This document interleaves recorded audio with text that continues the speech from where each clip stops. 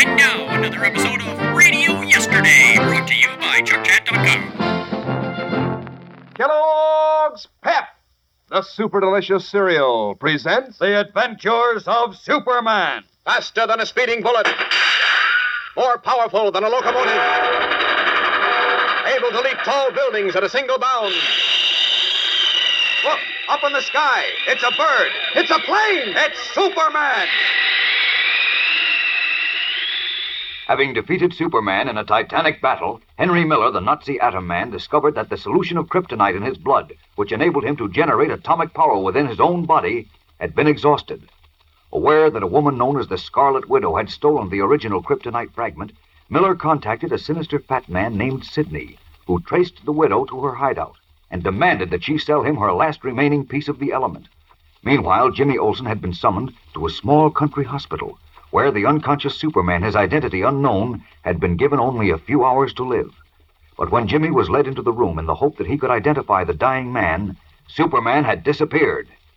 As we continue the next morning, Jimmy has returned to Metropolis and is in the office of Editor Perry White at the Daily Planet. Listen. When I got into the room, Mr. White, the man, whoever he was gone. They looked all over the hospital for him and all through the grounds, but they couldn't find him. I thought you said he was unconscious, in a coma. Well, he was. They didn't expect him to live until morning. So how could he just get up and walk out of the hospital? He couldn't. Somebody must have carried him out. Oh, but they couldn't know without being seen. The head nurse's desk is right near the door, and somebody was on duty there all the time. Well, maybe they took him out through the window. Didn't anybody think of that? Well, sure, but the room is on the third floor, and the fire escape is at the other end of the building. Well, they still make ladders, don't they? Huh? Well, sure they do, but who'd go to all that trouble, and why? Henry Miller, of course, or somebody working with him. They found out the fellow wasn't dead, and they were afraid he'd tell who tried to kill him, and maybe what Miller and Teufel were up to, so they took him away. Oh, the poor guy. Miller will certainly finish him this time. Gosh, when I think of those green sparks shooting out of his hand... Oh, stop with those green sparks. It was lightning you saw. Freak storm. No, it wasn't, Chief. I mean, Mr. White. Of course it was. Oh, boy, how I'd like to get my hands on that Miller. Palming himself off as an American war veteran. Getting me to give him a job, and all the time he was a dirty Nazi. What I don't understand is why he took me out to that beach cottage. I never did anything to him.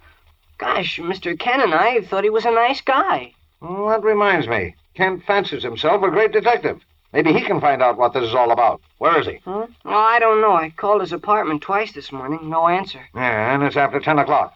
He's probably off on his own hook again. And if he is, he's through this time for good. I warned him. Well, he might have gone to see his doctor. He was sick yesterday morning, you know. Huh? Oh, yes, I forgot. Well, he ought to be along soon, then. Incidentally, remind me to tell him that John Millison wants him to call. He says it's very important. Want me to answer? I am still able to answer my own phone, thank you. Hello? Perry White speak. Oh, hello, Doc. Hello. No, I haven't forgotten, but Ken hasn't been in yet. Yes, I know he isn't at his apartment, and he'll probably be in soon. It's payday, and he usually condescends to drop in then. You sure I can't help you? I see. Well, all right, I'll make sure he calls you the moment he comes in. You're welcome. Goodbye. Millison again. I wonder what he's so all-fired eager to get hold of Kent for. Oh, is that Dr. John Millison, the big scientist? Yes. He says he must talk to Kent at once. I just remembered. Mr. Kent sent me over to his laboratory with something a few weeks ago. Huh? With what? Oh, I don't know what it was. It seemed to be just a sliver of green metal, but burned when you held it in your hands. It was in a flower pot in the Scarlet Widow's apartment. I see. Now, of course, Kent wouldn't tell me about it. I'm only his editor. I'm not supposed to know what stories he's working on until he decides to take me into his confidence. I will... Oh, here's Mr. Kent now. Well, it's about time. What's that outfit you've got on, Kent? Well, what's the idea of the overalls, Mr. Kent? Well, why don't you answer? What are you standing there for? Come in. Yes, all right. Well, come on, explain yourself. Where have you been? And what in tarnation is the idea of dressing up in those dirty overalls? Kent, what's the matter? Grab him, Olsen. He's going to fall. I've got him. Here, sit down in this chair, Mr. Kent. Gosh, what's the matter? What happened? I don't know. Since... You don't know. Olsen, get him a glass of water. Okay. Never mind. Wait, there's water here in my thermos. What do you mean you don't know, Mr. Kent? Were you in an accident or something? Accident? Yes. No. Yes, Don't no. bother him yet. Don't bother him. Here, Kent, drink this. Oh. Thanks. Do you feel any better now? Yeah, I feel strange. Strange? Well, how do you mean? I'm weak. I'm tired. I've been walking. Walking? Walking where? I don't know. Just walking. I couldn't get myself up in the air. Huh? Hey, he's out of his mind. We've got to find out what happened to him. Now, come on, Kent. Try to pull yourself together. What happened to you? Where did you get those overalls? From a farmer. Farmer? What farmer? I met him on the road. He gave me a ride. He was a nice man. I had on pajamas. He gave me these overalls. You were on a road somewhere in your pajamas? Good Godfrey. Why? I don't know. I can't remember anything after fight. What? Oh, so that's it. He was in a fight and somebody beat his brains out. He ought to know better. He can't fight. Wait a minute. Couldn't have been in a fight. There isn't a mark on him. Well, that's right. Gosh, what is wrong with him, Chief? He's having a nervous breakdown, that's what. Lois was right. Superman should have left him in that rest home. Yes, Superman. What about Superman? Had to come here and tell you. You have to tell us what? Atom Man. Atom Man? Yes, Miller. I must stop. Are you talking about Henry Miller? Yes, he's Atom Man. Box on his throat. Power. He's nutty as a squirrel. Olson, call up. I know what he means. He means Miller's the Atom Man. What? Now, look here, Olson. Don't you go crazy, too. That must be it. Those sparks shooting out of Miller's hands. And he was a Nazi, and he was with Teufel. And before Teufel escaped to Germany with the kryptonite, he said he was going to create an Atom Man to destroy Superman. Well, that was why Mr. Kent was so worried, don't you remember? Yes, I remember all right. Kent wouldn't listen to me, and he worried himself into a nervous breakdown. An Atom Man destroying Superman. I've heard enough of that nonsense from Kent. Now, I don't want to hear any more of it from you. But I said stop it. Well, Kent's out of his mind, and now you want to drive me batty, too. But he just said Henry Miller was the Atom Man. Does he act like he knows what he's talking about? He must have seen a headline about Miller being on that beach with Teufel, and so now he thinks that Miller is an Atom Man. I'm going to take him to my own doctor right now, and then maybe I'll take him to Florida. If he listened to me, he'd gone there last week. There's a box on his throat. Yes. Sure. Now, come on, Kent. Up on your feet, boy. Now, you come with me, and I'll take care of you. All right. Answer the phone, Olson. And if it's for me, say I'm out. Don't know when I'll be back. Let Lois and Burroughs handle things. Okay. Mr. White's office. Jim Olson speaking. Now, you come along, Kent. I'm here now, and you'll be all right. Oh, hello, Dr. Millison. Mr. Kent?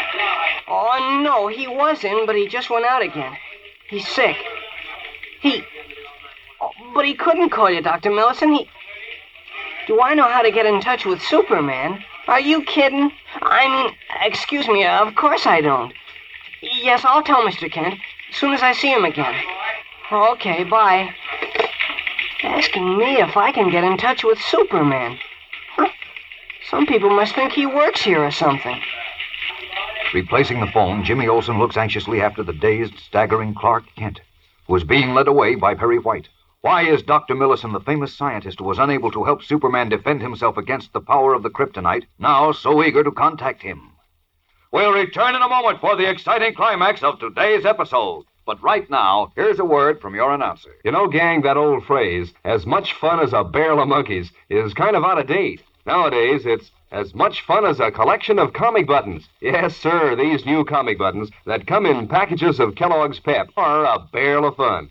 There's a doggone smart looking in the first place, right on the beam. The full-color pictures of your funny sheet favorites stand out like anything against the clear white background. Then there's the kick that you get out of adding another button to your collection and swapping any duplicates with your friends. Thanks to the grand old Kellogg Company, it's easy as 1, 2, 3 to collect all 18 different buttons.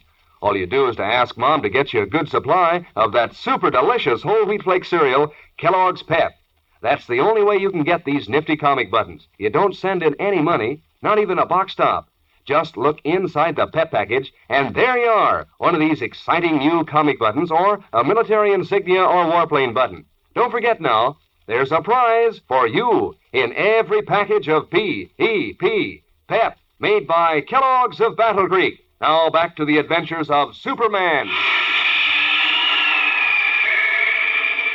Shortly after the dazed Superman in his guise of Clark Kent was led from the Daily Planet by his anxious editor, Sidney, the sinister fat man, wedged himself into a phone booth in a drugstore and made a call. Hello, this is Sidney. Put him on the phone.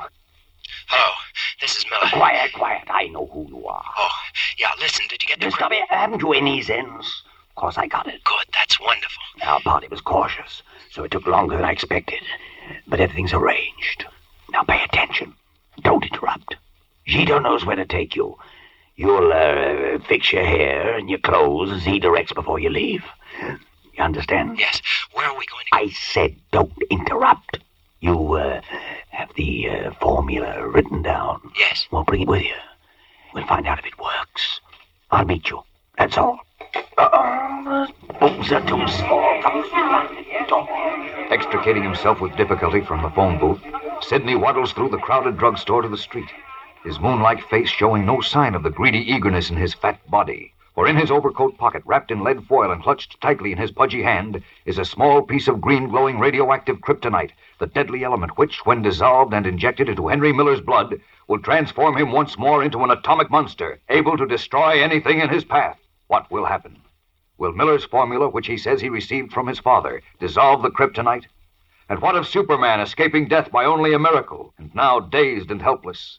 Fellows and girls, Monday's episode is tense and exciting, so don't miss it. Tune in, same time, same station, for The Adventures of Superman. Faster than a speeding bullet. More powerful than a locomotive. Able to leap tall buildings at a single bound. Look, up in the sky. It's a bird. It's a plane. It's Superman. Fellows and girls, be sure to follow The Adventures of Superman. Brought to you every day, Monday through Friday. Same time, same station, by the grand old Kellogg Company of Battle Creek. And for other thrilling adventures of Superman, see your local newspaper.